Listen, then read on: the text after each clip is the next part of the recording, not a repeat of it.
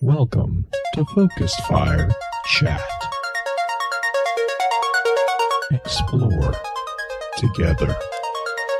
Welcome to a special live stream episode event with the Dames of Destiny, Safe Gamers, and Focused Fire Chat. With this episode, we were wanting to focus on some of the more prominent female figures from within the lore of Destiny, a group that, we have come to refer to amongst ourselves as the Ladies of Light. Of course, it helps if I introduce the group so you know who's who. This is your host, Blue Crew 86. On stream today, we're joined by a group of amazing guardians from across the community here. First up, we have the one and only Morcori, or Mori. Mori, how's the weekend been for you so far? Weekend has been pretty good. I went through a hike this morning, and my husband made me walk up a whole bunch of stairs, which on Pokemon Go, there was a Pokestop for it, and they were called the Stairs of Doom. So that I just woke up and got a cup of coffee, so I don't understand how you were up earlier than that. I was up at 6. That's unnatural. Actually, no, it's not unnatural. That sounds like my weekdays with a 3-year-old. Because when you have a 3-year-old, you get up whenever they get up because you don't want them breaking stuff. That's true.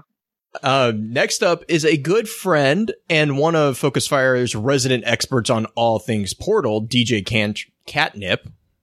DJ, how's the cake over there?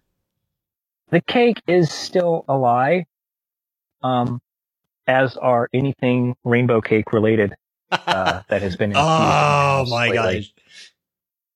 Are you talking about that Starbucks? But it's drink? still a lie. Are you talking about that? Yes, Starbucks because it drink? tastes apparently like, which one of my friends described. Yes, that's exactly it, and they described it as the taste of birthday cake and sorrow. It just looks disgusting. Yeah, it looks and sounds like a terrible idea. Someone was pretty good. What? Oh, okay. Hang on. You actually tried this? I just don't want to see through the fourth dimension, so I haven't tried it. But yes, yeah. I tried it. So the pink part is a mango smoothie, which is actually really, really delicious. See, and I hope that part sounds good. That part sounds good. It's the next part that doesn't sound pleasant. Yes, the blue drizzle, which is it tastes like a sweet tart mixed with a warhead. And that part is nasty, and they want you to mix the two together. So pro tip, don't mix the two together. Also, don't get the sprinkles on top, because the sprinkles look beautiful, super sour, like they just crushed up warheads and put it on there. So, there you go. I know. Well, anyways. last but definitely not least is the infamous Silver Loki. Silver, I made sure Pins is in chat, so we're good to go on that side. It's about time we got on a stream together. Yeah, it's been kind of a work in progress, hasn't it? Yeah, it really has. How's the week been treating you? It's been good. Fairly relaxing. Got to actually do some baseball practice with my little brother yesterday before our parents went out to go celebrate their anniversary. So that's probably the highlight of the week right there. So the next gamer achievement for Focus Fire is to get you and Pins on the same live stream together. Let me get my Xbox One first. Is that like, you know, the little boop boop bleep bloop 10,000 achievement points achieved because oh yeah. Okay, cool. All right, well, of course we have a intro to run through real quick, so let's get that out of the way and then we're going to jump into the conversation. Before we launch into the discussion, I, of course, have a few quick notes to run through. The Dames of Destiny is an all-women clan dedicated to creating a fun, safe, and supportive environment to women of all walks of life.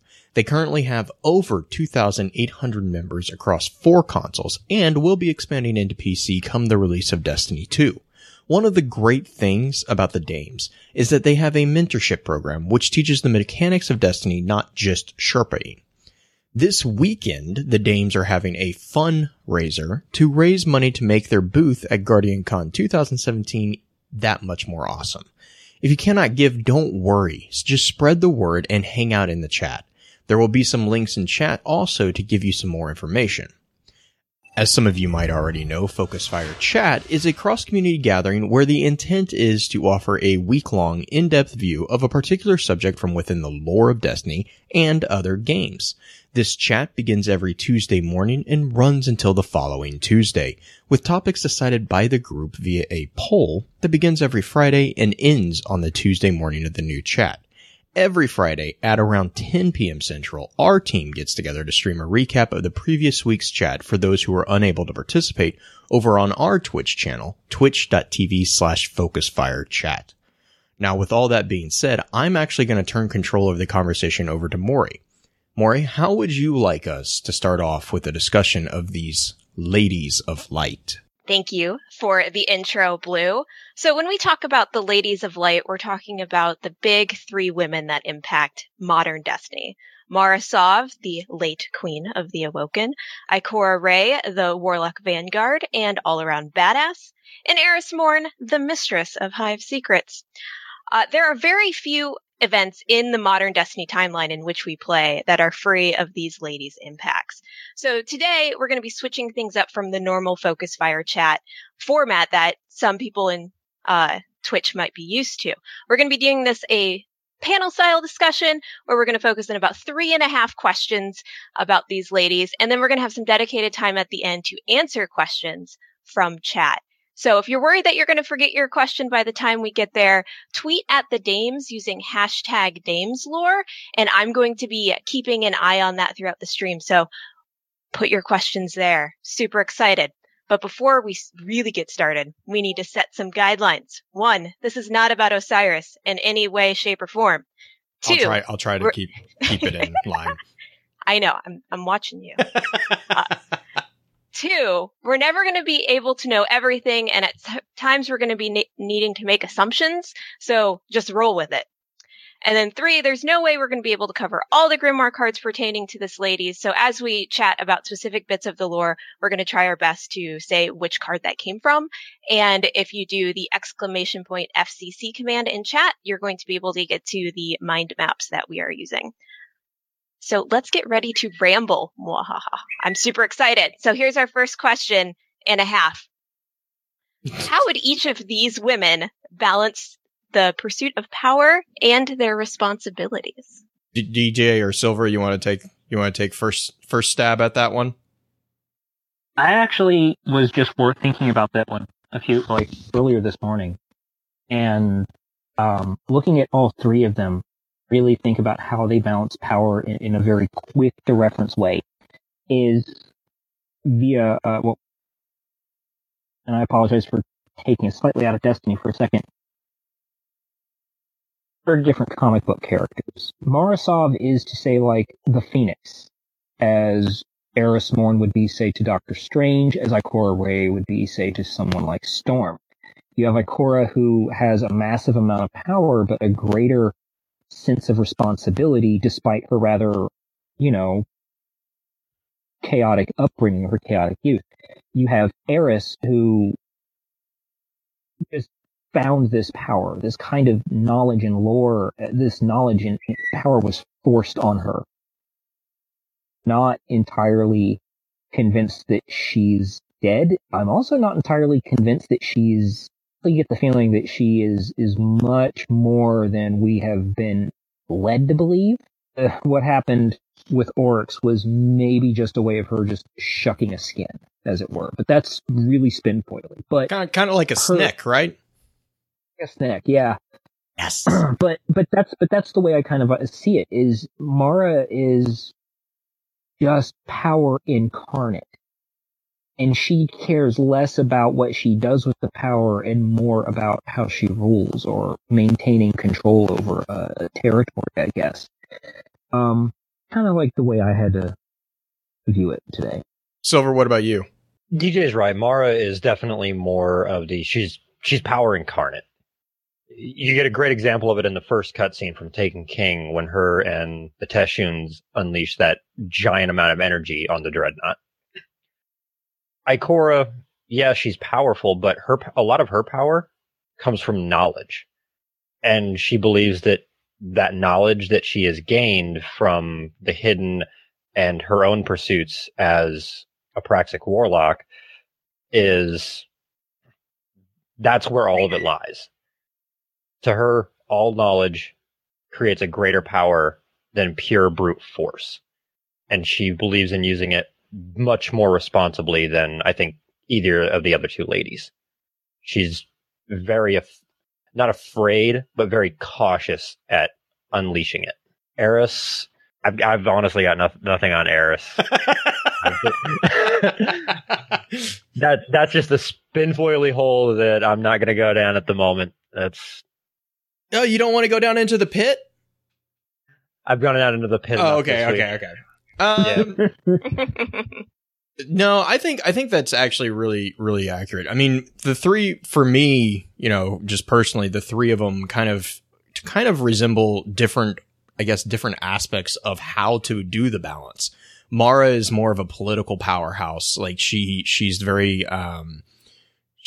Machiavellian figure. We talked about that a little bit actually last night with the update that we did with the Awoken, and especially with Uldren, with his whole recent development. And then Ikora is political as well, but is more of I hesitate to say even keeled, but she is more balanced whereas Mara is about protection and seeking and like accumulating power to protect. Ikora seems to be assimilating knowledge and making sure that the power and responsibilities are balanced. And, that's one of the things with the Stormcaller quest that you kind of get is her unease at a person so young, such as our guardian, getting so much power so quickly, because there's a sense of, if you don't have to learn through exposure and experience and, time, that power can be misused. And that is something that she has seen. She's been around. I know Maury's going to get mad at me, but she's been around through Osiris, through Toland. There's even hints that she knows the story of Yor. I mean, and as well as she's on speaking terms with Malphur. So she's seen the corruption potential of power and glory and all that. And then Eris is almost the exact opposite of both of them. Whereas, Mara and Ikora are very cognizant of the political balance of things. Eris is really just power. She is really, it seems to be, she kind of skews what people think about what's going on and just uses her power to achieve her ends. You see that and definitely in basically the genocide that she makes us perform against the Hive. Regardless of if you agree or disagree with what we did there, it was genocide. It was basically Eris being like, no, I'm pissed off and we're going to kill every single one of them. And then in the recent card with her leaving the tower, when she's talking to the Jennison scribe, she's not running, she's searching. And the thing is that she views the entire, layout of the city and the traveler and all that. She calls it a lie. So I think that they each have a different focus on what needs to be balanced. And DJ, I know you probably have something. I mean, it just dawned on me while we're thinking about them and the different roles, especially as you were saying, like, Ikora values knowledge, over just accumulation. Mara is, I think we're all on the same page there. Mara is just power incarnate and maintaining it. And Eris, well, I don't know what's up with Eris, but the immediate thing that just came to mind was, how does that overlay with the three queens? Mm-hmm. Yeah. Could one be the queen of armies? I would, yeah. Really, really out there, but it does line up with the whole idea of three queens. Because we don't because other than Ikora, we really don't have another female character in the tower with significant political power other than Lakshmi, but she's not even the leader. She's just a representative. Yeah, and I don't think, Ikora- I would Yeah, she's argue on that. the periphery. Of Yeah, I what's would going argue on. Lakshmi doesn't really even want. She doesn't really. I mean, she likes secrets, but she doesn't really care for. She doesn't really care what the Vanguard's doing. I mean, she does insofar as it affects what they're doing, but she's like, Rainbow Death Squad Yeah. doesn't really care about anything other than war. So Yeah, pretty much. Color coordination, sir. But yeah, no, I mean, Ikora is really the only woman in the tower that we have right now with significant political clout and paracausal ability. So, where it kind of lines up, maybe I'm overthinking it, with the whole idea of the three queens. Well, I don't think you're far off. So, I mean, Eris is the big question mark in this. Ikora and Mara both have defined places within the Destiny universe, but Eris works for Ikora as part of the Hidden. She's one of the members of the Spy Master's web, if you were. And then she also works for the Queen in some sense. Like there's cards that allude to that she's had secret meetings with the Queen. They talk about the hunter without a ghost, that sort of thing. So I think Eris, above everything else, values safety. And she'll find safety with whoever holds the most power. So I think she would play all sides of the game against each other in order to keep herself safe. That's kind of where I see her fit into this. you forgot realm. one of the most important people she worked for, or works for. True. Osiris. True. The other It's thing legit. It's legit. I can do it without getting in trouble. Okay, continue. I mean, that's just the thing is, I think the other thing about Eris that makes a lot more sense as far as this comparison of power is we are seeing, whether we're seeing the rise and fall of a hero or a villain or even an anti-hero, as far as an archetype goes, in charge. Mara Sov, we come in, she's in charge. Eris, the first time we see her, she's only even allowed to hang out on the tower balcony with her ship tethered to it. The next expansion, we've shoved her under the stairs like Harry Potter. Mm-hmm. But without the So scar. then I noticed, I was like, oh god, she's our Harry Potter.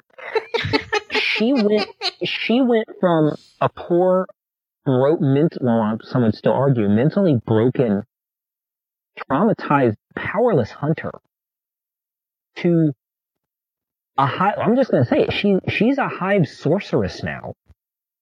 We watched her power increase over the course of this game, from being just a victim to now being a major player. Yeah, And I would agree with that. I could easily see any of her connections as a hidden, as a spy for the Queen, as maybe even, like a bird on Osiris's shoulder. All of those just being anecdotal to her finding herself eventually. And that's the other thing is I don't think unlike Mara, unlike any of the other big power players, I don't think she set out with a goal. I think it was just kill Hive, kill Hive, kill Hive, and then suddenly, I can now really go wipe the Hive out of existence. She found her purpose. She found her place on the chessboard. And now she's going to start playing the game versus just letting others play it.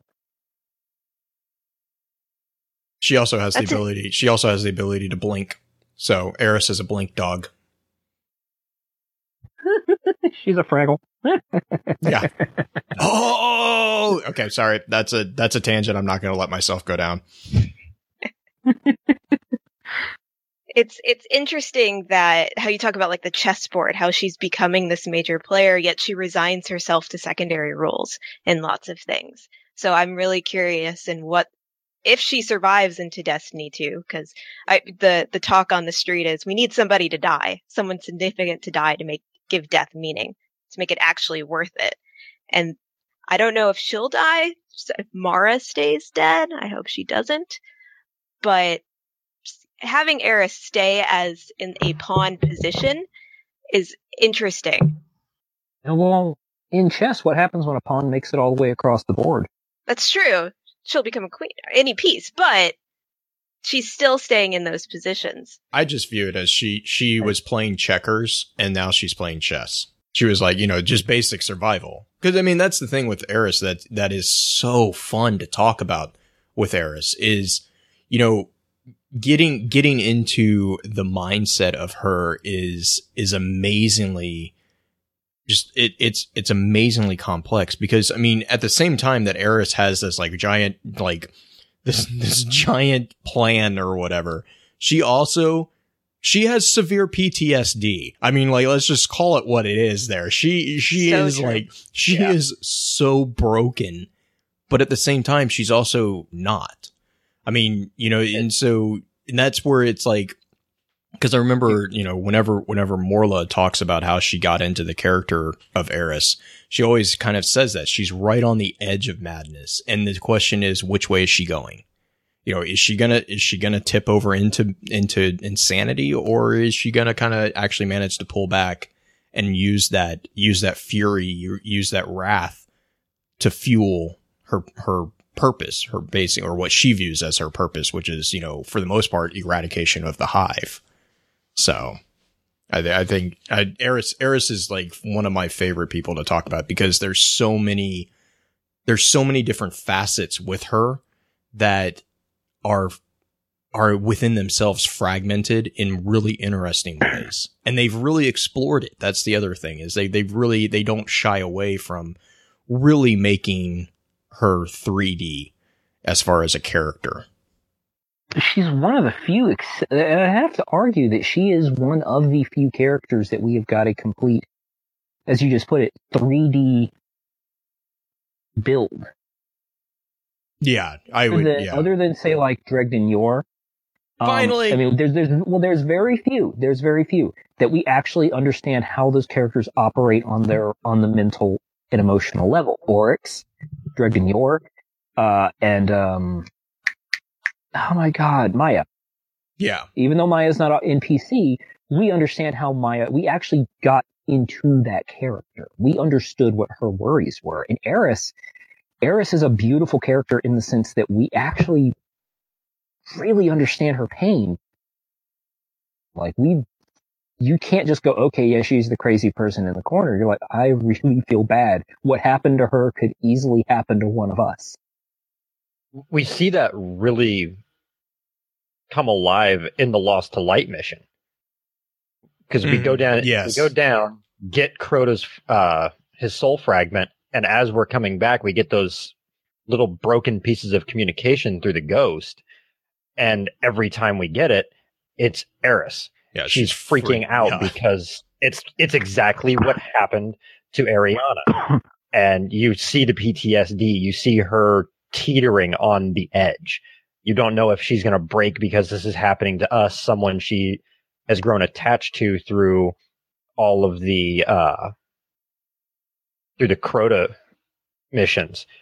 So we've developed, as a character, we've developed an attachment to her.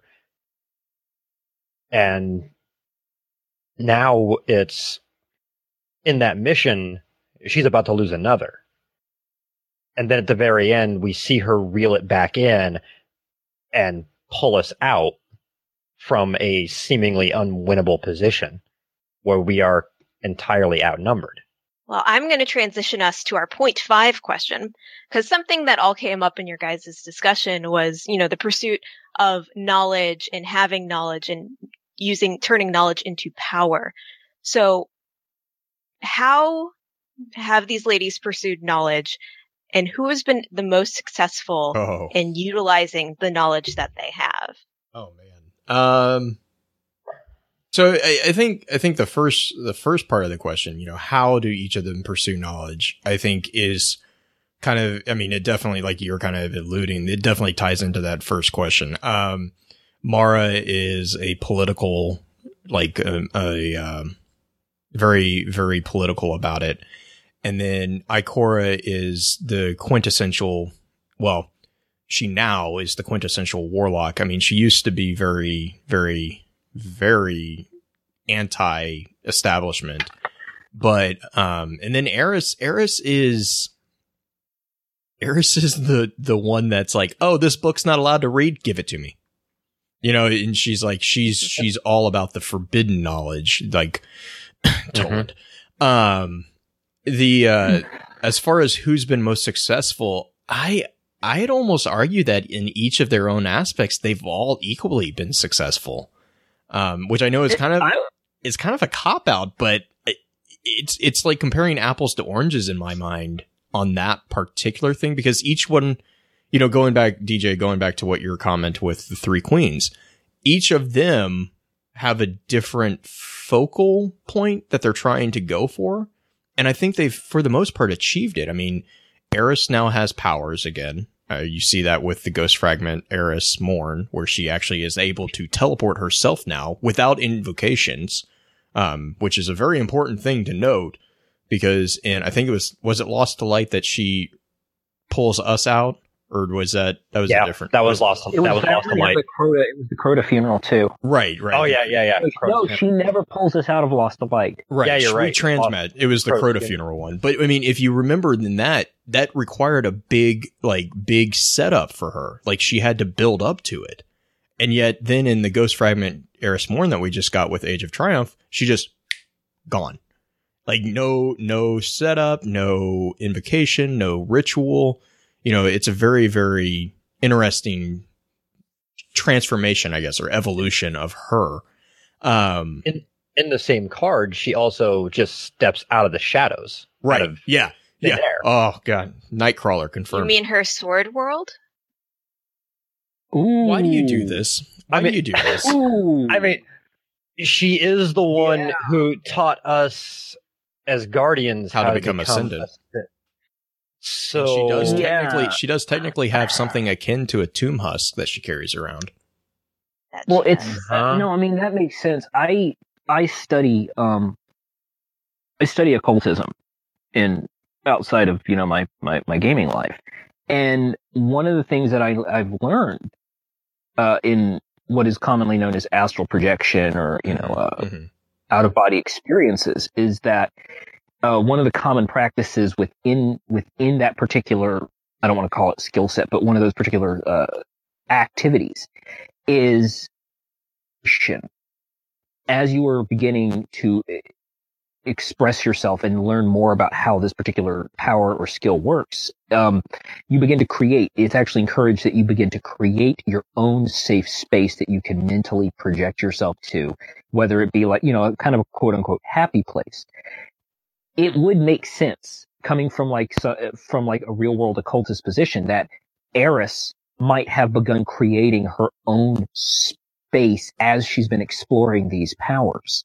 So I'm not saying Sword World confirmed, but now, because, you know, Maury just now has me completely wanting to just research the hell out of that. But yeah, I would not be surprised if in the course of learning these powers, she may have created her own sword realm. She might have one up Toland. Yeah, I was just about to say, the other thing is that makes perfect sense from a psychological standpoint too, because one of the biggest things that you can do with PTSD is create a control environment in which, you know, you see that a lot in what was the TV Jessica Jones. Yes, you see that her what is it, the streets that she grew up with, or she grew up on? Is that what her control was? Yeah. That's a common psychological thing that you kind of like, you try to return yourself mentally to a place of safety. And I'm going off what you're saying about the astral projection. That actually correlates really well with that, because it's doing that psychologically and physically. It's both. It's, you know, in which, you know, going off the concept of astral projection, if you look into astral projection, that kind of is what astral projection is a psychological / physical projection of yourself, you know, outside. Yeah, that's a really interesting, that would answer a lot of what Toland was trying to accomplish too within the journal that we know of, is how to create your own space. And the other interesting thing, if you look down that rabbit hole just a little bit further, is she's doing that without necessarily having a worm. So Well, does she have part of a worm now? Because in the Regicide quest, she's the one that takes the sword, right? No, she takes the She crystal. takes the fragment of Willbreaker. She takes the crystal. She doesn't take the sword because the sword That's crumbles, and she takes the fragment. I mean, Eris has. Oh my gosh, Eris has so much potential. So I feel like her stock is on the rise. Mhm. Mara's is kind of going down, just because we don't know where the hell she went. Right. Actually- I think Mara's is just kind of plateauing. I don't think it's necessarily going down. Actually, it might be going up a little bit with the new Aldrin card because It's true. it just might be. It's slowed. It's not rising as drastically. Let's just. I think we got really used to seeing her rise through the House of Wolves and at the very beginning of Taken King. And as we haven't heard much over the recent releases of Grimoire, it's kind of plateauing just because we're not hearing anything new. Right. I would agree with that. The thing about Mara, it's going to get very Game of Thronesy here. So just come with me on this journey. I'm not going to go spin foil, but I think I even posted like something like this a few weeks ago in the Focus Fire chat. Out of the women, I would say Mara was the most successful. Who has been the most successful? Because when we first meet Mara Sov, it's pretty much like, get off my lawn. Oh, you want a Vex Mind Core? Okay, well, go get one. Even though you're the one who got it. She was not nice to us, is what I'll leave it at. And then House of Wolves comes around, and suddenly, where she is actually being threatened on a political level. She's being threatened by the Nine. And one of the most overlooked lines in the game, I feel, is when we're talking to the stranger, and she tells us to go see the Awoken. Oh yeah. In the Battle of Light and Dark, everyone must pick a side. The Awoken, Mara Sov and the Awoken in the Reef have been very happy just sitting there. We don't know the basis of her powers, the length of her powers. Maybe her powers rely on sitting on that border. But position where she was good. They were fine. The Nine, after she kind of trespassed, or Aldrin trespassed on their territory, the Nine started pushing against her, so that's why she gave them Skolas. Then suddenly they release Skolas, forcing her.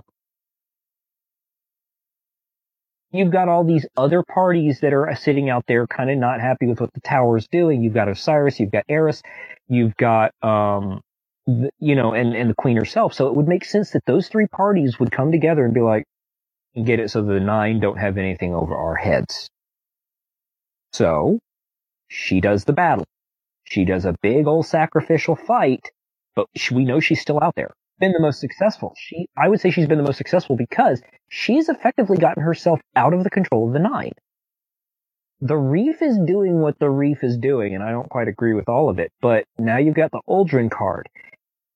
And that tells me Mara basically had to fake her own death so she could reposition herself to maybe take more power from the Nine. That's a good point, actually. I totally agree with that. I think that even her in the fight against Oryx, she was trying to use them, or Oryx against the Nine, because if we're thinking about space, Oryx coming into our solar system would have upset the Nine, and the Nine would have needed to respond. We kind of upset that plan. So I think she was playing a very Kaldestein card with what she was doing. Mm-hmm. Yeah. So, but yeah, no, the whole thing with Mara, just like, yeah, I would, if I were her, I would have totally faked my own death just to be like, yeah, we're not playing this game, guys. Sorry. I'm not playing by your rules anymore. Pause. Pens, I love you. You are amazing, and I love you. I love you too, Pens. I don't know why we love you, but we love you. Yeah. Yes. What Pen? Oh. Pens is MVP of the stream. What did he say? I'm going to have to go back and look at the chat. If she is not rising or falling, that means she is undergoing drastic changes. Uh-huh.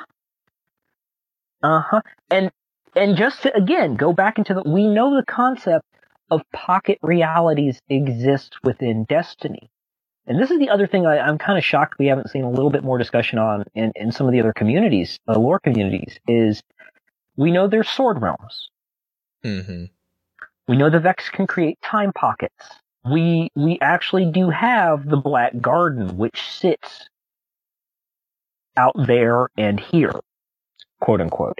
It did. We kind of severed that connection. We know the Harbingers. We know the Harbingers exist in a pocket dimension. Just happened to find and get power from on a scouting mission, or they found and got power from on a scouting mission around the rings of Saturn. Or by Harbinger power. I am solidly convinced she slipped into the Harbinger dimension. Yeah, definitely. And I think now we've spent a lot of time on question 1 and 1.5. Welcome to Lore Conversations. I know, right? So I'm Yep. going to push you guys to question 2, because DJ had a great segue to this. So we're talking about the Queen's power, where she went. We are 99.999% sure that she's still alive based on the new card that we posted in chat.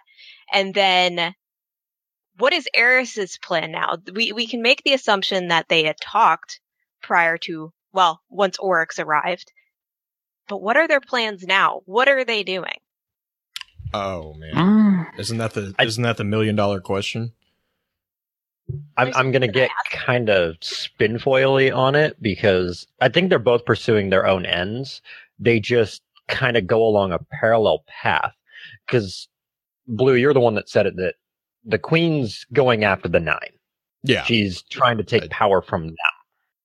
Eris doesn't give a She doesn't care about the Nine. She wants the Hive. She wants to completely eradicate them after all that they've done. That makes sense, because what did we give her an entire, journal of over the course of Taken King? Oryx's genealogy. Yep. We gave her a bounty list. Hey, guess what? The person that really hurt you, here's their family. Oh, wait, So- you can teleport on top of that? Huh. That might be unfortunate for them. So I think that they're kind of paralleling each other, because Eris is going to want to go after Xivu-Arath and Savathun at some point.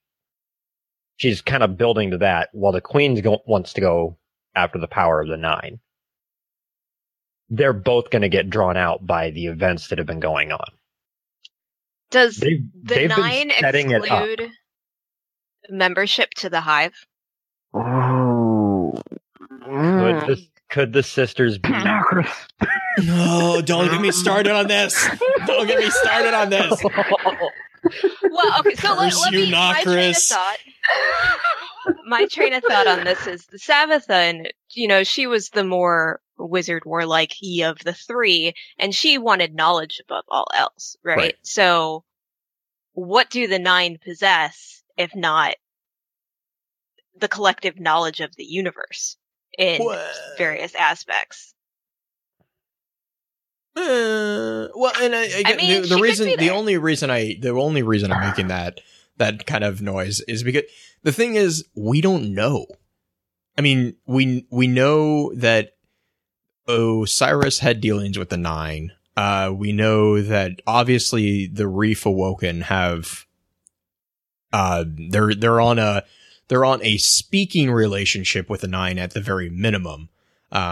Because they communicate with them. They've given them gifts. They have appeased their wrath in different forms. And we know that the Nine are interested in the Tower and the Guardians, but so far they've been beneficial interests. Namely, if you've ever bought anything on the weekend from that really, really Cthulhu looking guy, you're buying stuff from the Nine. Xur is an agent of the Nine. He is their trash collector. Let that roll around in your head for a little bit. The other thing is, and I remember this was one of the big questions from really early on in Destiny was, And I think, and if I remember right, Xur has changed, but you used to be able to purchase orbs, or you used to use Orbs of Light to purchase things from him. I'm trying to remember. The currency keeps changing. You could use Orbs of Light to purchase. There was something you could purchase from him. There was something. Motes were part of the currency used right to upgrade weapons from the year 1 version, well, from the vanilla version to the Dark Below. That's it. Yeah. Okay. So, like, the question there was always like, and I know, like, you can use Motes of Light to buy things from the speaker, which that's not a huge surprise. They're in the tower, so it's like, okay, yeah, he's going to use light. But the question was always like, what is going on with Xur? Why is he? And if you look at the description of the strange coins, those are like spying bugs.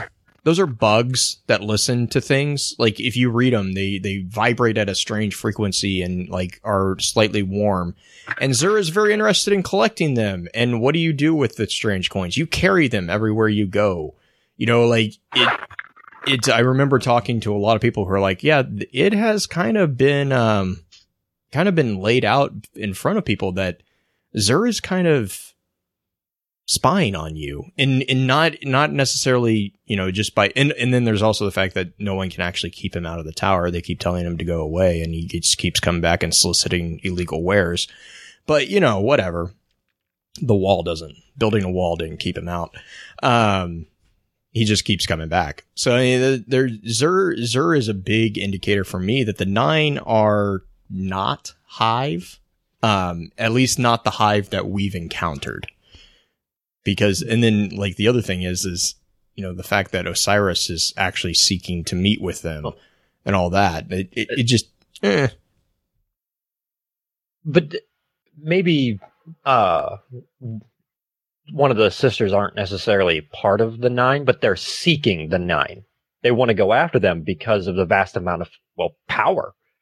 At the core of it, they hold a vast amount of power, and by drawing the 9 out, which is what the Queen wants, you draw out Savathun or Xivu Arath, who want said power. They want to collect as much of it as they can. And then that at the end would meet Eris's goal to eradicate them. The other thing I thought about, go ahead. It's a massive chess game ploy. You draw out one piece in order to get access to another piece, especially when you've got 2 people working towards different goals, especially if they parallel each other and you can work together to meet each other's ends. The enemy of my enemy, essentially. Mm-hmm. You might not be working towards the same thing. You might not always get along, but if you have mutual threats and mutual goals that can be achieved together at the same time, you're going to work together. The thing that I thought about with Eris, as far as her end game, I mean, it's she pretty much even tells you what her end game is at this point. She's going after the Hive. She's going after to completely eradicate the Hive. She has Oryx's family album. She's got access, teleport anywhere. In which case, I would not be surprised if in Destiny 2, if the Dreadnought's still a thing, which, you know, might kind of have to be. Basically, I think Eris is still at her own power and her own drive at this point. I think the drive to hunt the Hive is still being fueled by an external source. One of the things that I noticed was the one person that appeared in the Book of Sorrows that we never got a definitive confirmed or Teo. Teo. The initial person who betrayed the throne. And the Oryx and her sisters spent a lot of time hunting Teo down, and never got their hands on him. If very similar to the way our ghost kind of guides us and makes suggestions to us on things, that Eris's rock is maybe a fragment of Teo. Mm-hmm. I've seen that one. And as such, at the start of Taken King, that her rock was quiet, and now it's woken back up. Well, it in wouldn't her new surprise card me. did not mention a rock. Oh, that's true. That's true. She did not have her rock. No, she left it on Cade's map. Or in her Sword World. Oh, Or in her God. Sword World, yeah. Man, I'm still stuck on that. That's a... Also know that Teo is immortal because according to the Hive, anyone who takes on the mother or the wizard morph, sacrifices their mortality for... Is she immortal? Life. She was, because normally Krill would die after 10 years. Mm-hmm. But I Mother thought... morph. No, because I think the reason why Teo lived so long was because she was in cryosleep. That too. But we also have a history in Destiny of dead things still talking to us. No, I mean, yeah, definitely. So, again, a little bit of it is my thought. My thought is what Eris's rock is. It's been feeding her information, and now Eris is just running with it. Rock may have become her own Ahamkara. But her end goal is clear. Wipe out the Hive. I'm behind it, by the way. I think it's healthy for her to have a hobby now. Everybody needs a hobby. Everyone needs a hobby. Genocide, knitting, it's not that big. It's one of those things. It's all the same. Don't worry about it. Zavala has knitting. Ikora has running rampant in the Crucible. Eris has genocide of species. Yeah, whatever. Just. I always saw Zavala as more of a bonsai man, but there we go. I took him more of a poetry guy, but I mean... Oh, he is. But we know that he has a knitting circle. We know that he has a knitting circle. So. Go ahead, Catnip. Go ahead. I was going to transition to the next question. Transition to us to Ikora, since we're back into the tower. Speaking of Ikora and the Vanguard. Yeah. So the next question that we had sort of prepped for this, and DJ, you did a great job transitioning here, is does Ikora's ghost give her more access to power, or does it limit her? And, Eris has her shard, maybe not anymore, and then Mara didn't really have anything. So what do you guys think? Oh, see, I disagree. I disagree entirely. The in my brain, or in my mind, I guess, the only thing these three women are, we've all agreed, I think we can all agree that they are in their own ways the pinnacles of their particular aspects of seeking knowledge. Whether you have the political or the knowledge based or even the forbidden, that's kind of they've all kind of maxed out their ability to find that stuff to the degree that they can get it wherever they need to. The only difference in my brain that Ikora and not even Eris doesn't really have this issue. But the only difference is that Ikora's ghost means that she has an edge when it comes to actual physical combat. In the sense that she can be resurrected by that ghost. Now this goes to also back to the question of where is Mara? Because for all we know, Mara can be resurrected too. She doesn't have a ghost though. We haven't actually seen the full depths of awoken power. So, just saying that we're pretty confident that a normal awoken can't just resurrect, but Mara is nothing if not a normal awoken.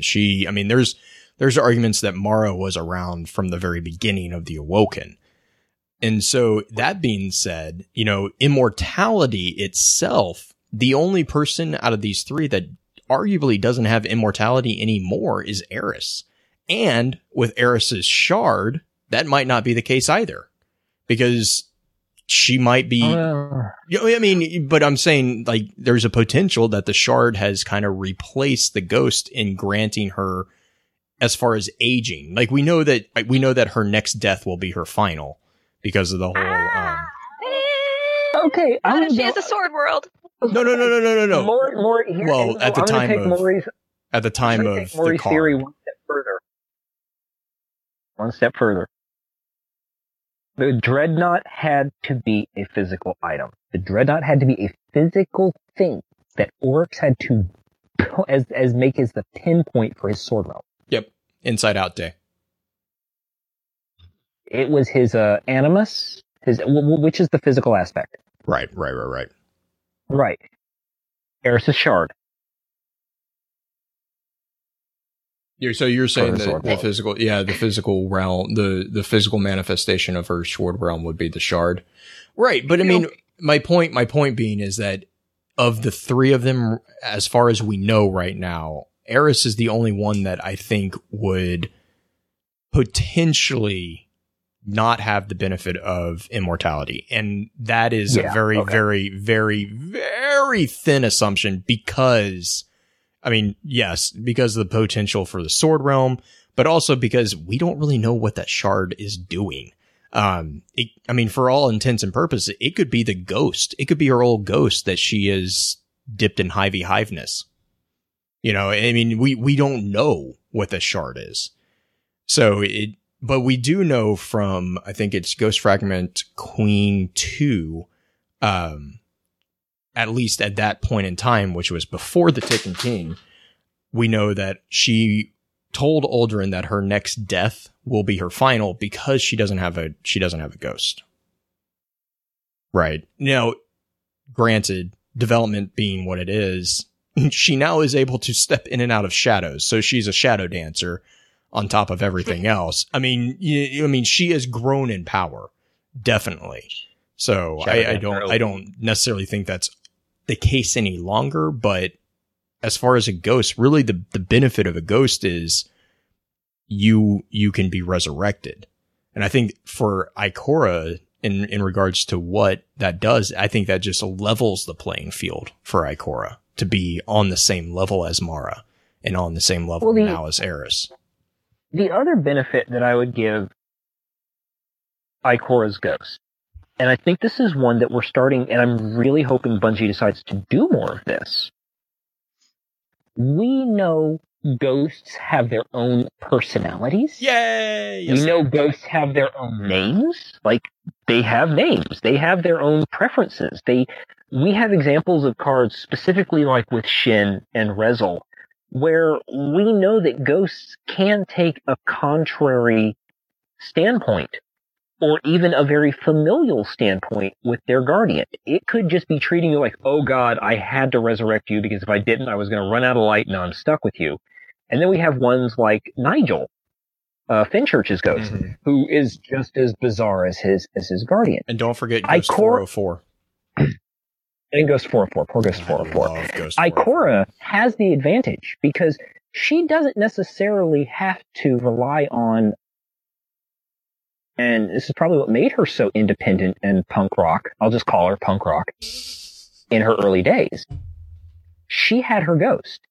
She could be like, what do you think would happen if I use the light to do this? And her ghost would actually be able to go back. I feel like either like, yeah, let's do this. Hold it, like, I'll hold your beer. Or the ghost could actually take the stance of, I don't think you should do that because I will not resurrect you if you do that something stupid. It could totally be like the mother character. Ikora has that advantage because she always has not just a built-in backup for reviving. She's got a Jiminy Cricket of sorts. It's true. We do take for granted that because, the game doesn't really go into it with us as individual players, but our ghosts have this massive amount of influence on us. We know that they can transfer owners now. We know they can empower live individuals. So, and even with the opening to the Taken King, and that, I know people hate it, but I absolutely love it, the Kvostov mission. The bond between Ghost and Guardian is a very serious one. It's family at that point. So Ikora actually is kind of traveling with like the one person she knows that can watch her back. and she's going to defend that person, and therefore anything she does, that ghost is going to have a vested interest in. Yeah, and you see that in the Cade Stash mission, the Easter egg there, where your ghost scans the pod. I think it's pod 10201. And he makes the comment. He makes the comment, "Hey, I tried to wake this guardian up, or I tried to wake this individual up, and he didn't want to be woken." He said that the last war he fought in was enough to last 1,000 lifetimes. Right. You know, and so that going back to the relationship between the ghost and the guardian, you know, this is something that you see as being and I agree completely. I think it's a very serious relationship, but at the same time, they know the guardian. They know, and the guardian to a degree knows the ghost, but the ghost chose the guardian.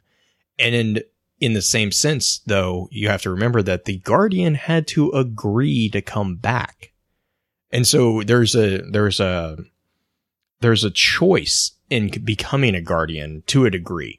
Now the question then, and you see this within like the Seraph Armor sets, you don't remember your first life, which then, you know, gets thrown out the window with Shin Malphur, but whatever, we're not going to go down that road. You don't remember your past life, but you do kind of, you have what would arguably be some of the similarities to your personality. Like there's arguments of, what exactly remains with the Guardian? You see that again with the Osiris card. You see it with Cade. And Cade, yeah. Well, Cade, especially with Cade's journal, you see that very much. You know, he's actually remembering the Thanatonauts in general. That's exactly what they're doing. They're trying to remember the past. And by doing that, they do the ritualistic suicide.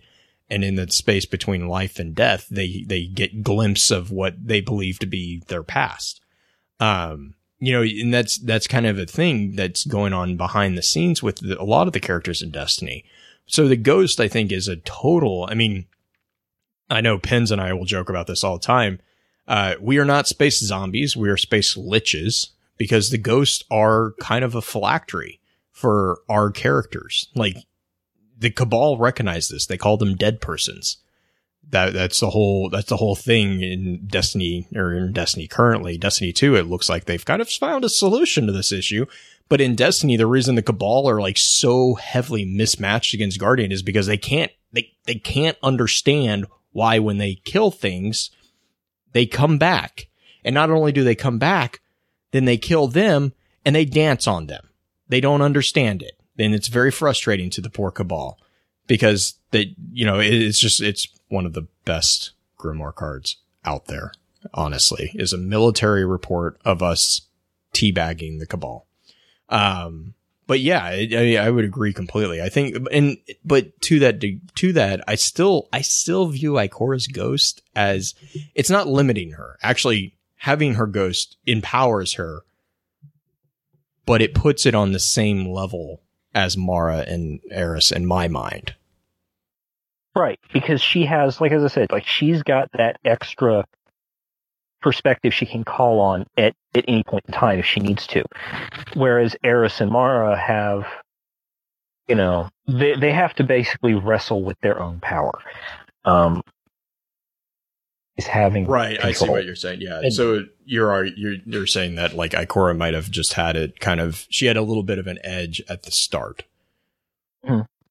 Yeah. But she had someone to teach her, right, the limits of her power and how to be a scientist about it. Which I don't ever also see Ikora as a Thanatot. Oh, yeah. There's something about her personality makes me believe that she's not a Thanatot. So, just to put that out there. Yeah, I don't. I would agree. I think she's more willing to have someone else test their own research powers. Yeah, you crazy exo person who wants to shoot themselves in the head. Go for it. Do it.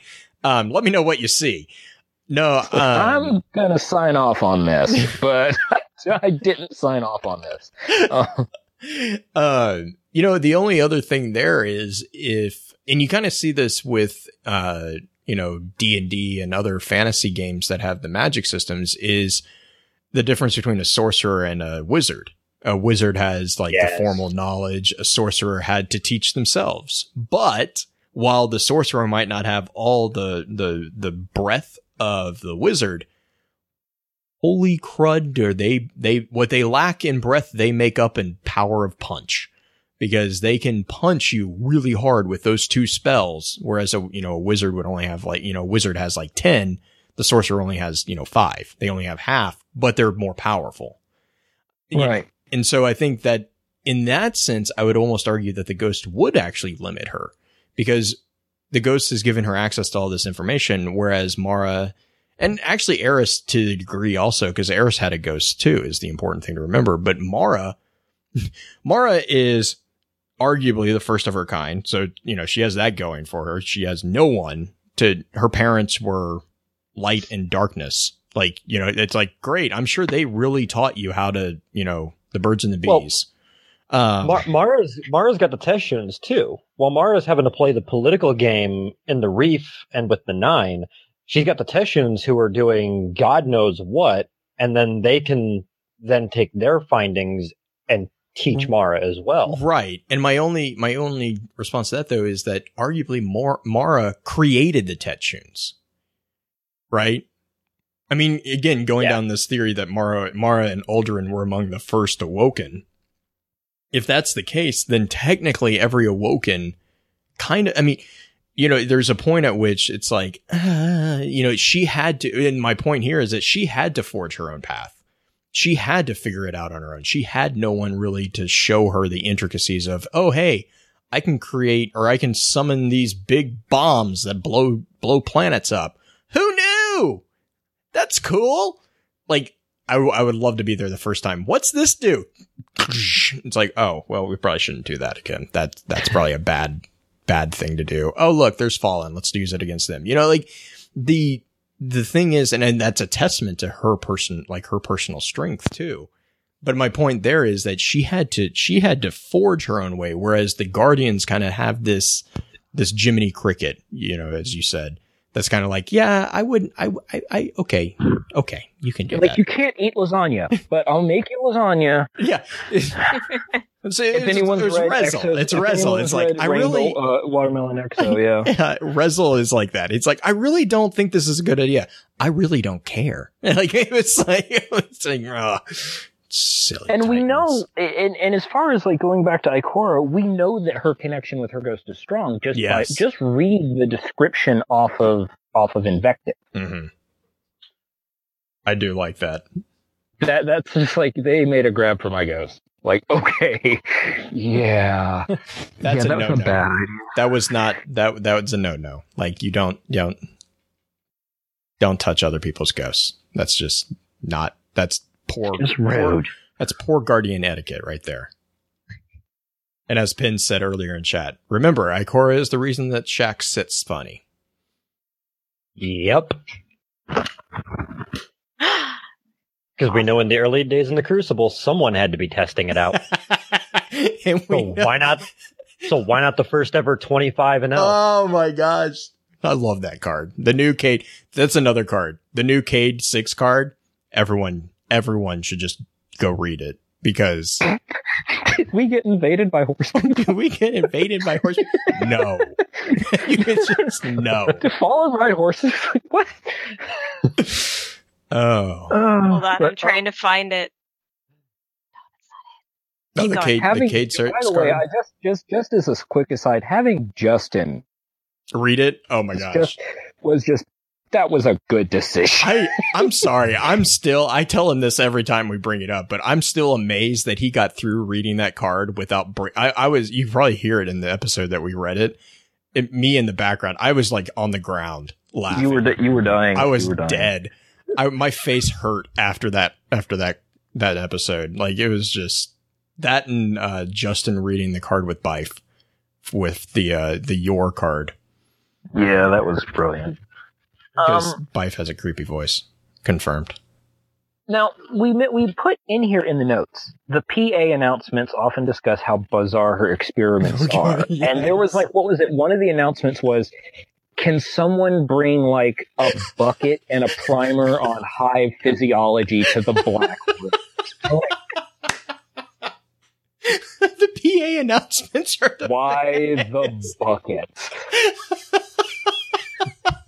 I've to say, the PA announcements are the best. Oh my gosh, you learned so much random stuff. You learn, actually, I think the fun one was, because we were talking earlier about the Rainbow Death Squad. There is a PA announcement, just quick off topic, for the Future War Cult that has them go like, we're not a cult so much as just a forward-thinking organization. We're thinking about the wars of tomorrow to help you today. That kind of thing. Like, oh my God. But yeah, like the PA announcements for Ikora are great. We're going to see more of her, and I really love the fact that they drive home that her weapon of choice is a shotgun.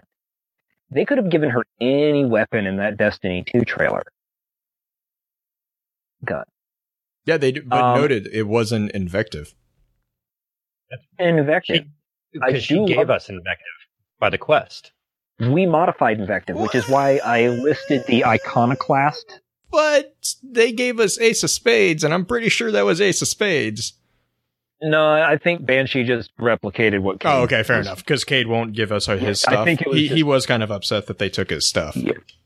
Yeah. But I think that Ikora, her weapon of choice, I love the fact that her weapon of choice is a shotgun, which confirms that she too is a Fraggle in the Crucible. And especially, like we even see, like, what was it? I think the Iconoclast ornament for it is supposed to be what it looked like when she had it. Because it looks like a well-worn weapon ornament. Yeah, it was. Well, because we just is Iconoclast that's not the lava one, right? No. The lava one's really cool. Well, I'm sorry. yes. I'm now reading Tower Intercom quotes, and they're so amazing. They are amazing. So now we get to do viewer questions. So viewers, put your questions in chat that you want us to answer, or use the hashtag DamesLore on Twitter to get to us. And the one question we had, and I think we kind of answered this already, is if we put the three of them in the Crucible, who would win in a Rumble match? Assuming all could revive. Ikora. Yeah, Ikora. As much as it pains me to say. She's got to get those we ran out of medals. She's got to get those we ran out of medals. Eris would be too busy trying to, prove that you can use Touch of Malice. Quack, quack, quack, quack, quack, quack, quack, quack. It would be like trying to run around and wait for her super. She would be Scories camping. Ikora's just going to roll in like, you're done. Well, and we know that Ikora just owns shop in Crucible. Like, that's the thing is like, what is it? What this Tower Intercom quote is literally Taco says no. I'm sorry. What? I'm sorry. That was a completely random. I'm still scrolling through this, and it's just Ikoras are really fun. The South Tower is off limits because we are still cleaning up last night's event. Yeah. Having So a do you think ghost they're is gonna no open excuse up- for recreational tower jumping. Oh, yes.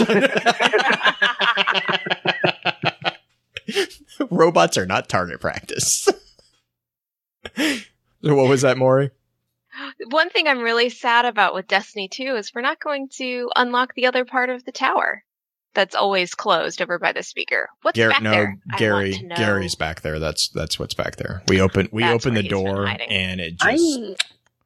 I get the impression that if we go to Bannerfall and you really kind of just dig around and look at, say, the New Monarchy offices and that little area where the Concordat were set up, I think what's behind that door is a lot of that. I think it's just a lot of office blocks, maybe kind of residential, because well, maybe not hunters.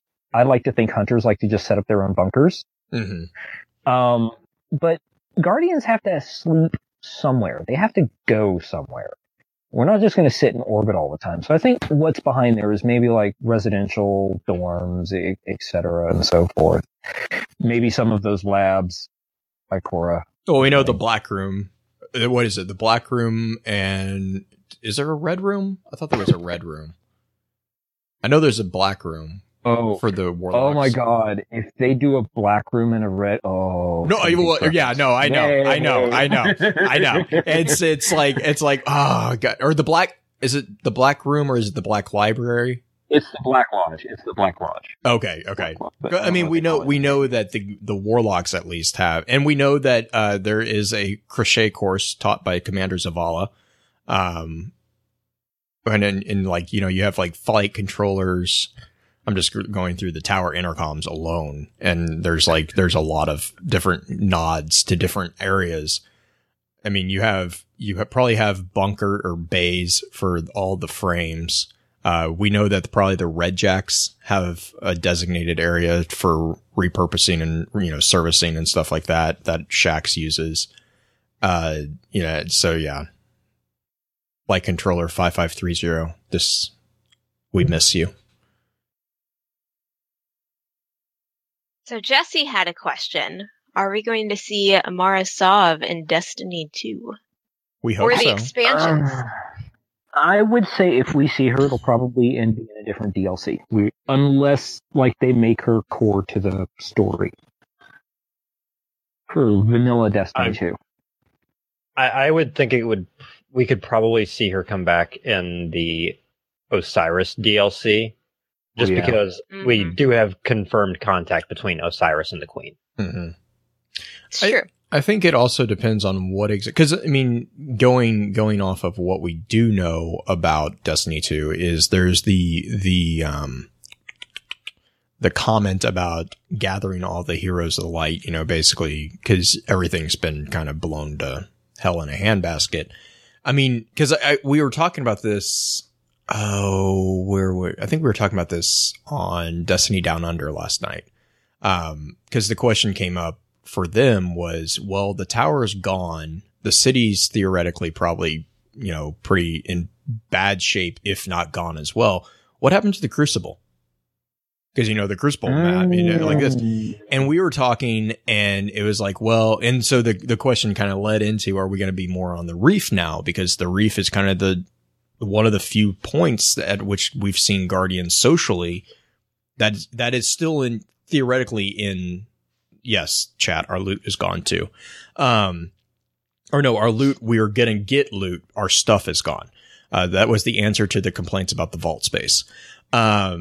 So the whole question of like, well, what is Crucible? And we kind of had a moment of aha moments because we were talking about it and, you know, and we were talking about like how Crucible maps are made with the Red Jacks and all that. And I was like, what if we actually have missions where we join Red Jacks and go and reclaim Crucible maps?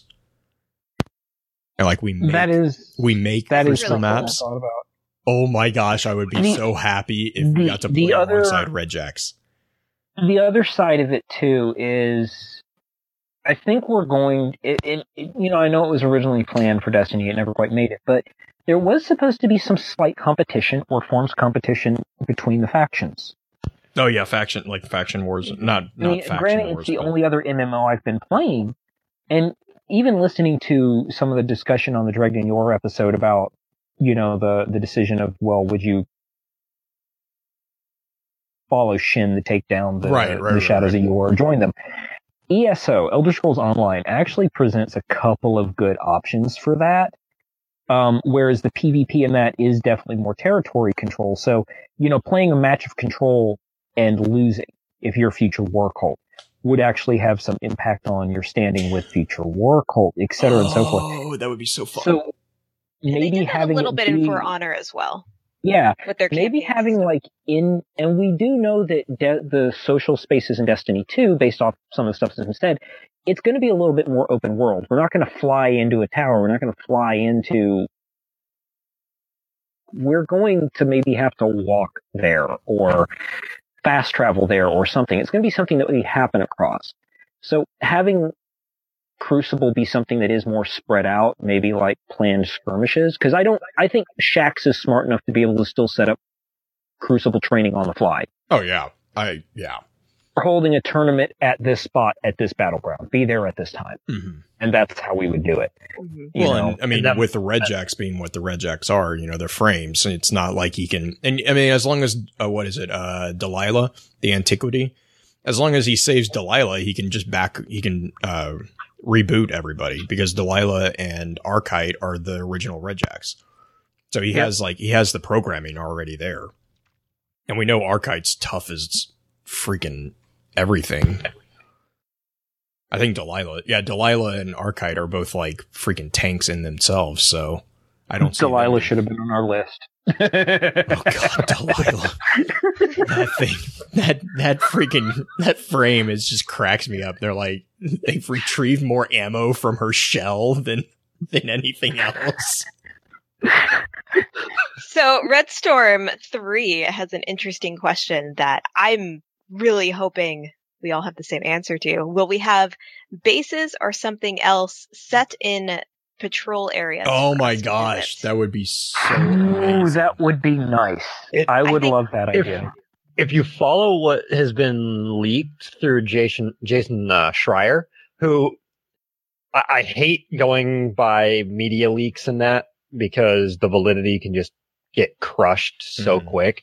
But this guy has been uncanny in his accuracy to date. I think he's literally 100% on the leaks. It's insane how accurate his leaks have been. But that's the way it's going to look, is that we're going to have to come across different settlements to have safe places. In which case, yeah, and that makes sense. Again, going back to using my experiences with Elder Scrolls, there's a lot of missions in Elder Scrolls where all just happen in front of town. It's just full of enemies. And there's other player characters just walking through like it's no one's business. Like they're just there. And I'm like, oh, I have to do a mission where I have to reclaim the space before I can set up shop. And I think the Iron Lord cards really sort of speak to what this is going to be like, where there were outposts, there were warlords. Are we going to find corrupted guardians that are taking advantage of the chaos in the tower to sort of spread their own influence? Yeah. Well, I know where I'm headed. I really hope we have outposts. I'm really excited. Give me a compass and tell me where the North Channel or Palamon is. That's where I'm going. Old Chicago. I was about to say, wait, are you going to Mercury? Though there's that too. Are you going to Mercury? Is that what I'm hearing? I want to go. I want to go reclaim that supercomputer. And this was something I just wanted to bring up, based off what I heard from the Dregdenior thing, where the question was, okay, well, if you have to pick sides, how's it going to affect it? Oh gosh. Elder Scrolls Online actually presents a couple of options where, again, you're having to share these missions in a public space with other people. One of the missions I did was I had to either side with these snake people or a bunch of elf assassins. And I picked the snake people. So when I went into the battle, the very final battle where they're supposed to help me out, where they're supposed to help me out, there's a snake person following along with me. But when another player comes running through that area, they've got an elf with them. So there is a way to actually have those types of changes implemented in an MMO. Without breaking, like, the game, the game world for everyone else. It's just you happen to see someone else made another decision. Just for the record, though, just for the record, was the snake person like, was that like a Justin friendly snake person, or was that a Justin unfriendly snake person? I'm seriously curious about this now. Do we need to prepare Justin and make him play this game and record his response? I think it was a friendly snake person. They just looked absolutely terrified. Yes. Now I know what I'm going to be sending Justin on Twitter today. Quit. I want to go back to something really quick that we were talking about, the For Honor and the ESO with the factions. I'm thinking back to a conversation I had with Deej when he was on the Dame stream. Oh gosh, 2 years ago. Maybe later than that. It was Vanilla Destiny before any expansions came out. And I had asked him if there was going to be a way, based on the faction that you chose, their influence was going to grow and impact the game real time. His response was that would utterly break the game because everybody would choose Dead Orbit. That is a correct answer. But that is a correct answer. I think that's going to be hard because we could switch factions very quickly. So if everybody's going to, jump on Future War Cult, then, and no one else is in any of the other factions, what's going to happen with that? But I think that would also reflect what's going on in game. You know, I don't. Will we have new factions? Oh yeah, well we know that the Concordance like poking around out there. Well, I mean, and we know that there's factions out in the city. Because I mean, the thing is the factions that we know, like the factions in the tower, are just the great factions, right? There's Pins. Pins is mad at me. The great factions, and these are just factions that were elevated from the city to be basically approved by the city for dealing with Guardians.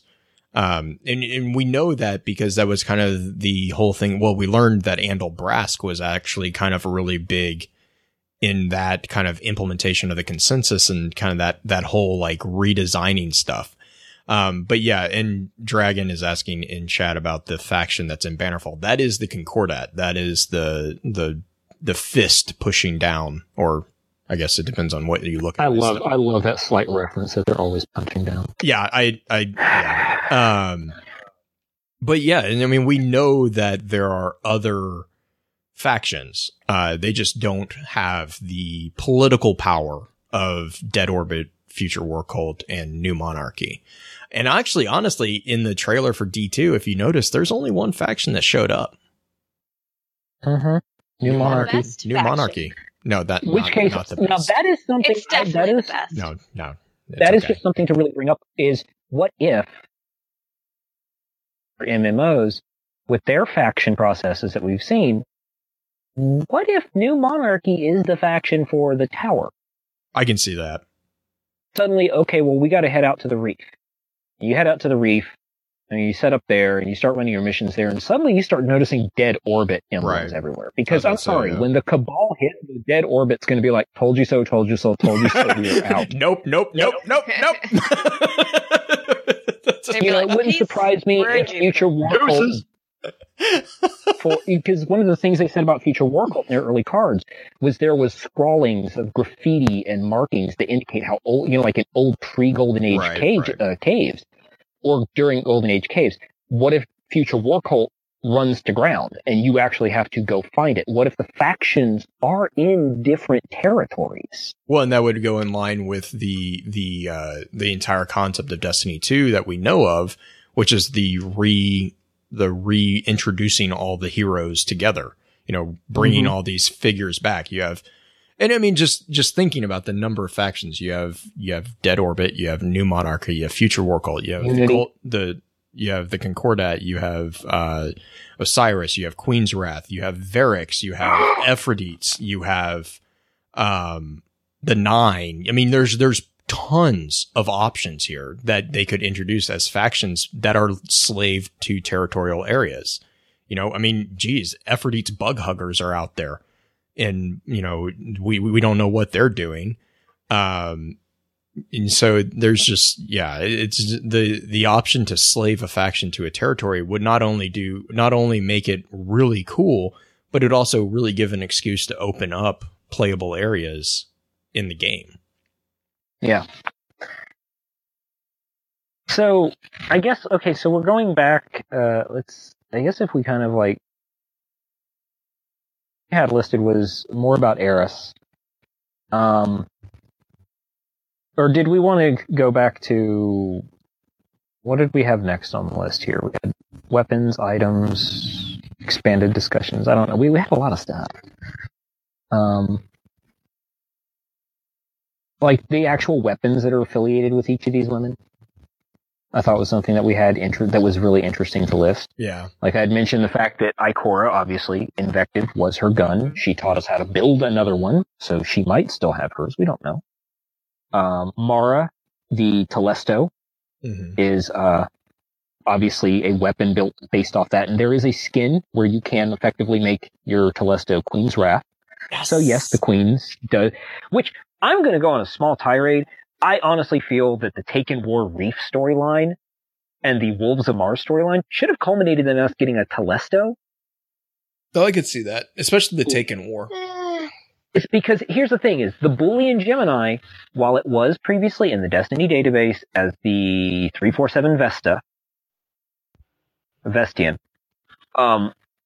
the updated lore for it was the fact that it was a tower built weapon that just happened to get lost and then salvaged in the reef. So really, at the end of the Taken War, it's kind of like, yeah, so here's this thing that we we stole from you. And so now we're giving it back to you. But having said, like, yeah, hey, we thank you for hunting down the queen. Thank you for finding all this relevant energy. Here's an experimental weapon, because we know you can blow yourself up and come back from it.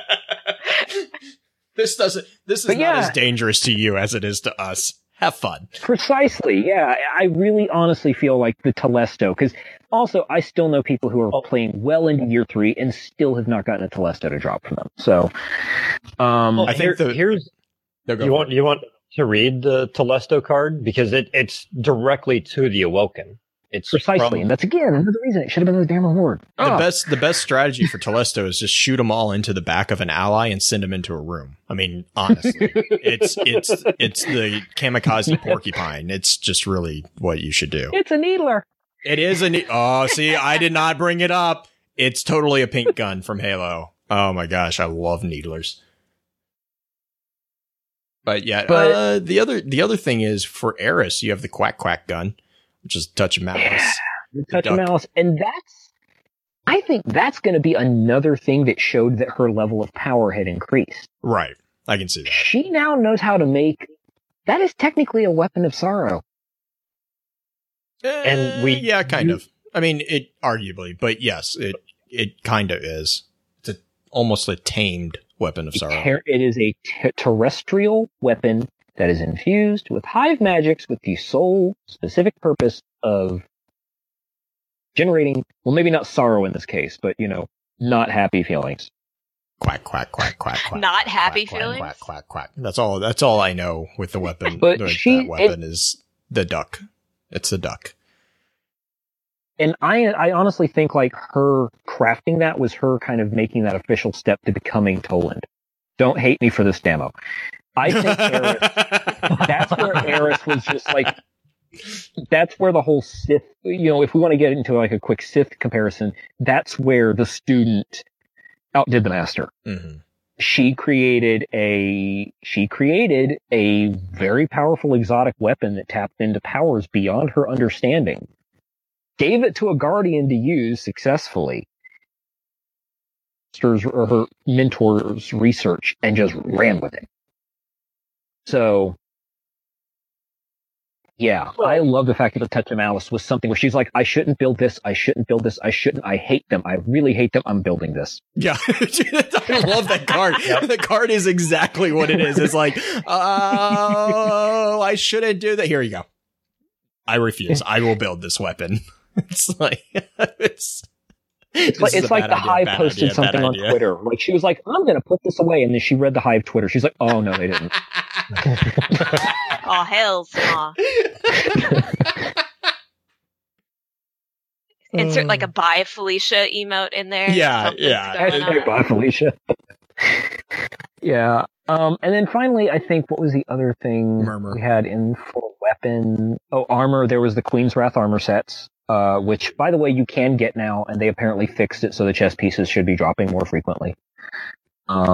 We have Murmur too, and I love the fact quotes. I love what that implies in the lore too. By the way, even though it's the Reef kind of going, yeah, take this armor, it's really awesome. We are effectively running around the tower, bearing the Queen's banner.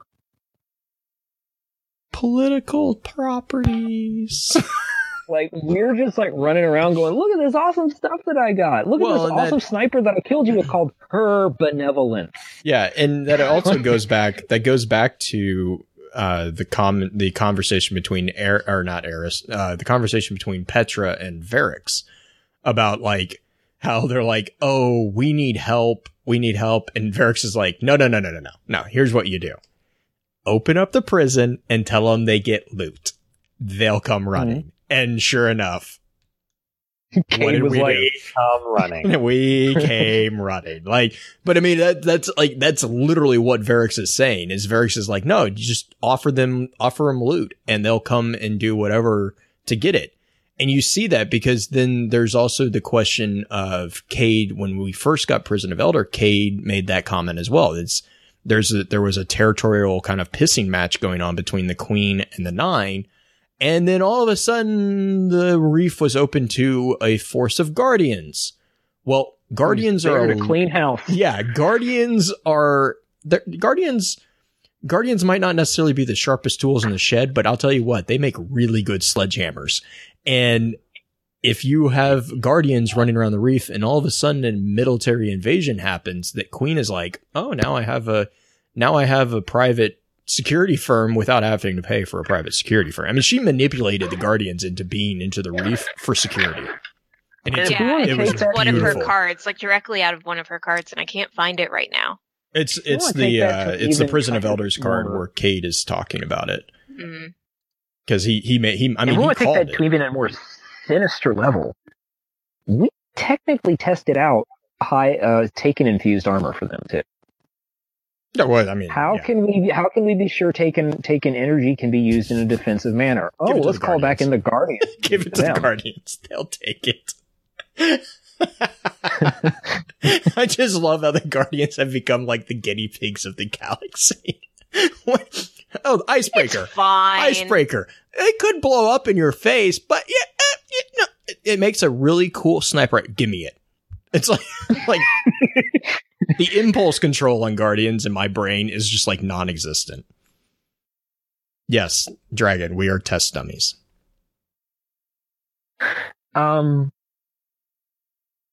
You know, like the weapons, the armor sets and such like that. The Eris class items were kind of interesting because you actually do learn a lot about the fire team through those Eris class items.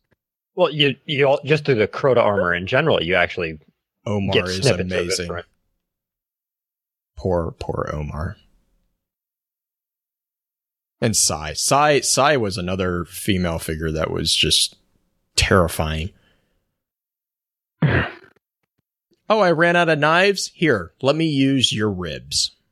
I mean, that works. I know. I mean, it's just like, I'm like, I can just like the mental image of that is just like, I'm like, holy, like literally she imbued rib bones and bones of the hive with arc energy to continue blade dancing in the pit. Like that's just, to me, is just like, amazing.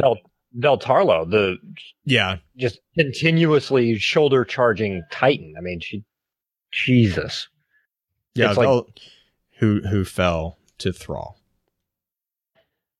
Poor actually, no, he didn't. He fell to what's his face? The Darkblade. Allah cool. Oh, cool. So I have one last question for you gentlemen before we run off here. What's on your Destiny 2 wish list? Beards. And who do you think will rule the galaxy at the end of the day? Osiris. Okay, no more peer-to-peer. Or peer-to-peer.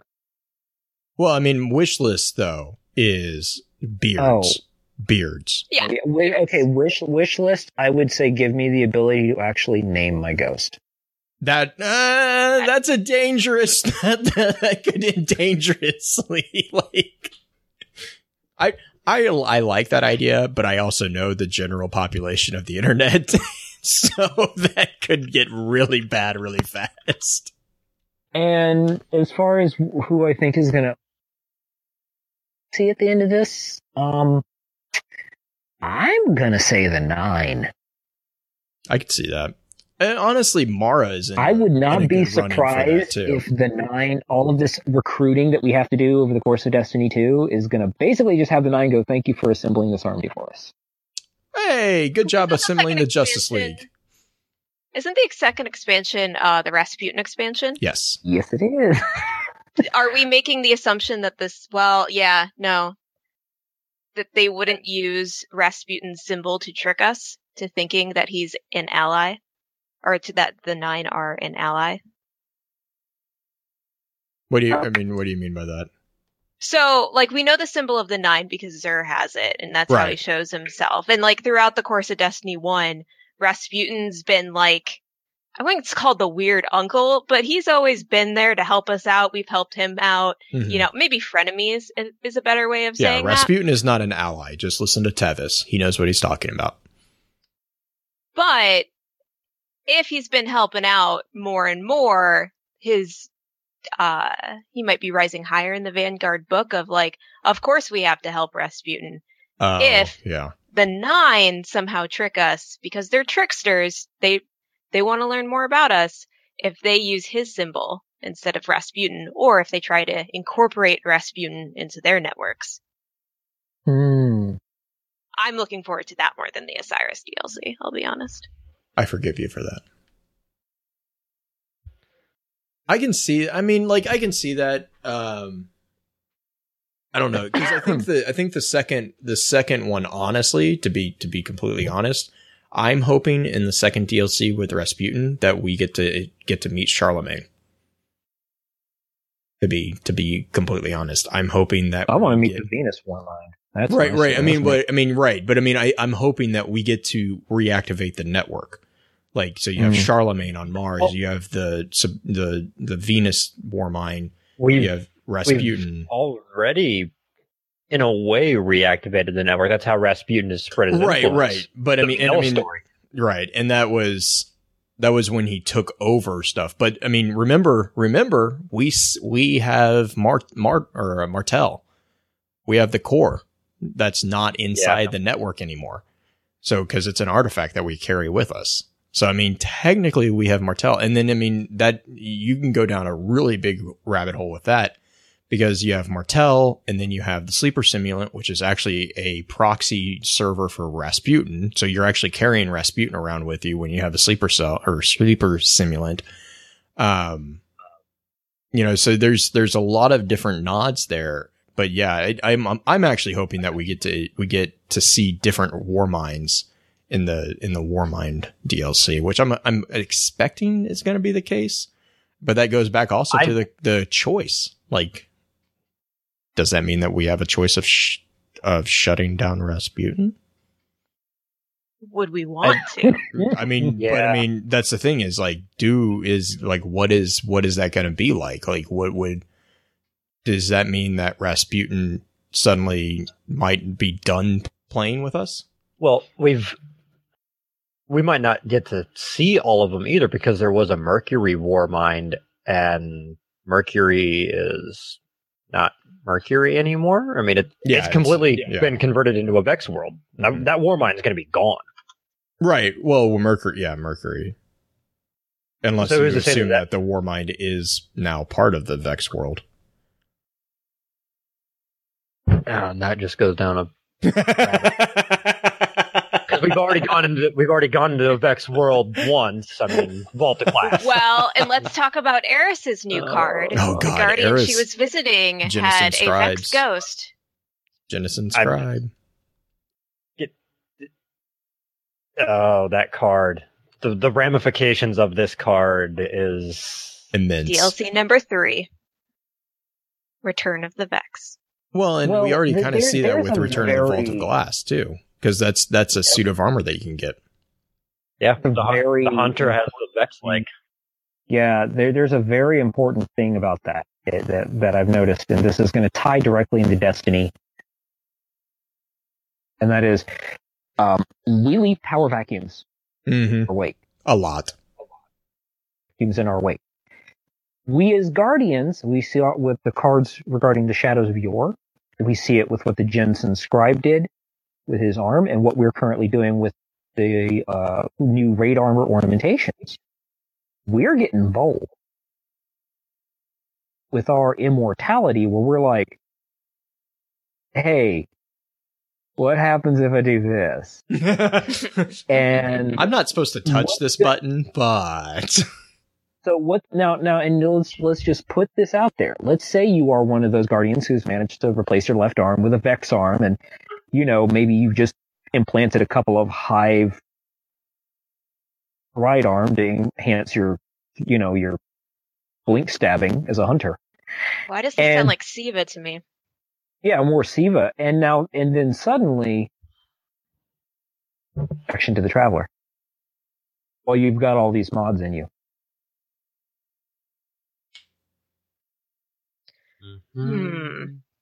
Well, then it's do also we not, become what we let's- most fear?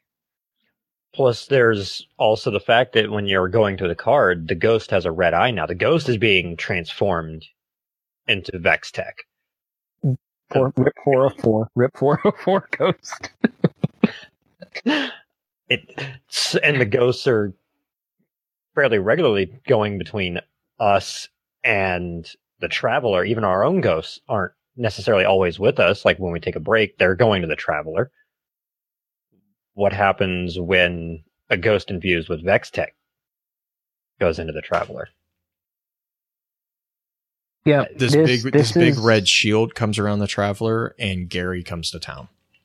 I thought his name was Damn Glenn. it, Gary. Something with a G. Something with a G. He took our stuff. I'm just ecstatic that after 3 years being in the tower and not really getting any lines together, decently written lines, that 2-second bit in the trailer gave all of us Firefly fans the moment we'd been waiting for. Yes. Just Ikora true. side-eyeing Cade going, that was inspirational. Yup. Wait now. They need more of those interactions because those two can play off each other so well.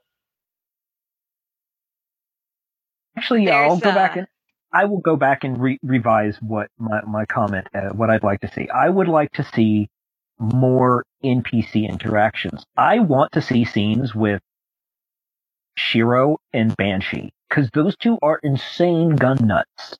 Oh my god, that would be hilarious. I want just a moment of the two of them discussing how to build an exotic weapon. Oh. It'd be like Mythbusters for exotic weapons. Oh, that's great. The two of them collaborating together to make one exotic. Oh my god. That quest line. I want that. Like, yo, we heard you like Galahorn. There's a good question we missed. Are we going to see the stranger come back? Yes. Yeah, I think we so. will. I hope not. I hope not. I hope not.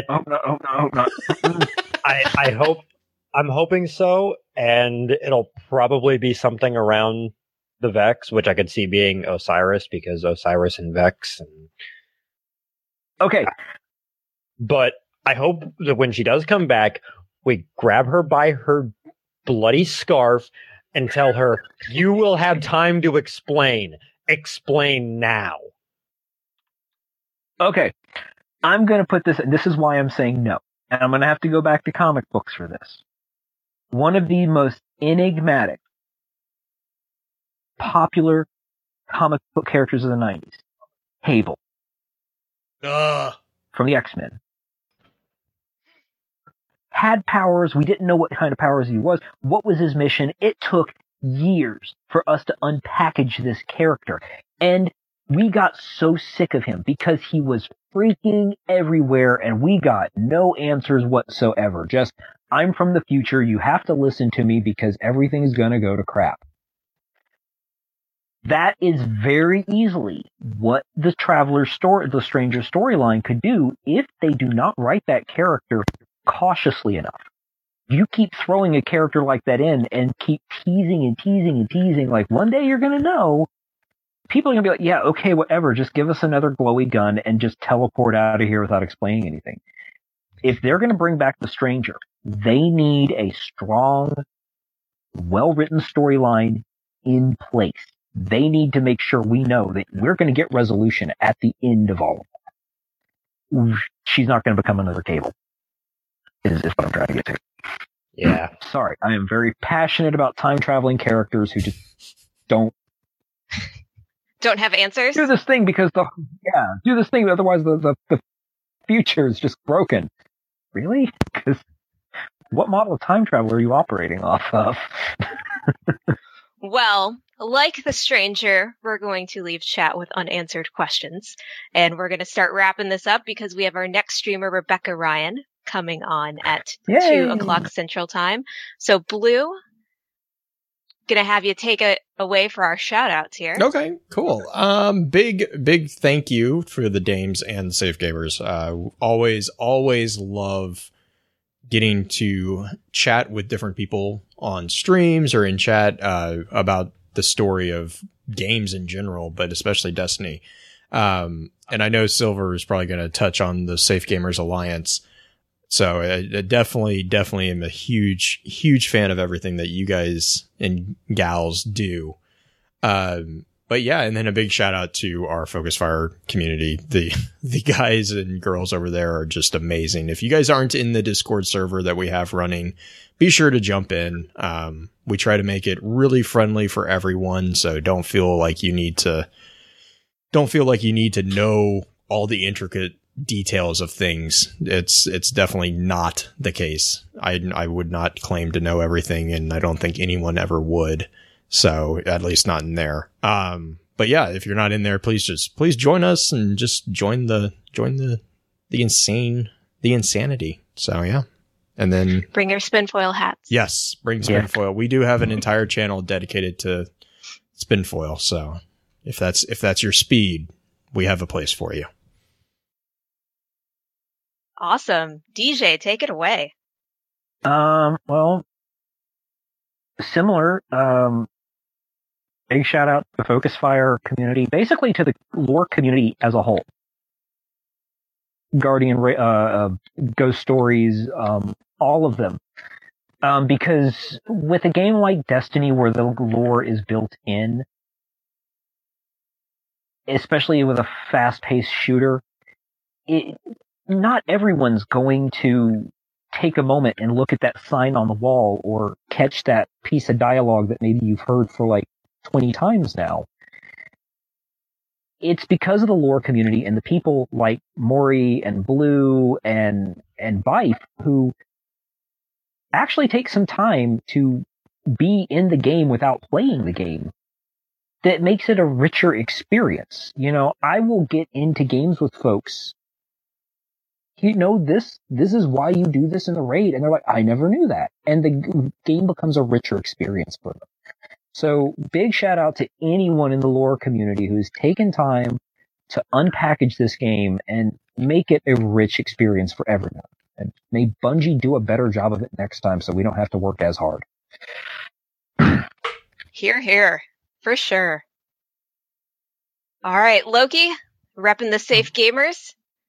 I want to thank everyone for including me on this. I tend to get a little scrubbish with lore occasionally because my mind wanders away too often.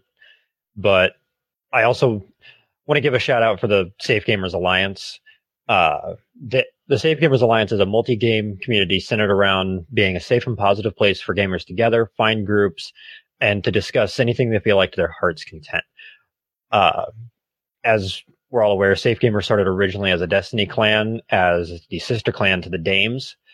And since that beginning, we have grown into being able to cover multiple games and started the Alliance, which includes the Focus Fire chat for all things lore. We have the Omnic Lab community as a part of it. So if you love Overwatch, please check out the Discord for Safe Gamers, and you'll be able to find the Omnic Lab.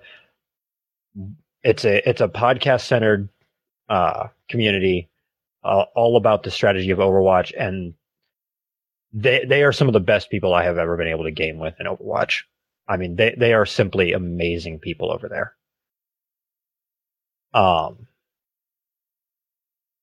Awesome. Thank you, Loki. Seriously, check it out. Safegamers.net is where you need to go. Links in chat for you.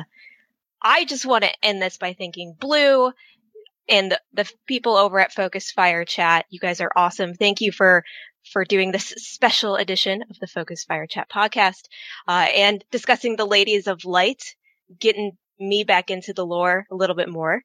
And I'm going to actually end this with a bit of Dames lore of our own. So recently the Dames have been in the process of rebranding. And while we're not ready to show our final form yet, we have come up with our new logo, which is #SpaceLotus.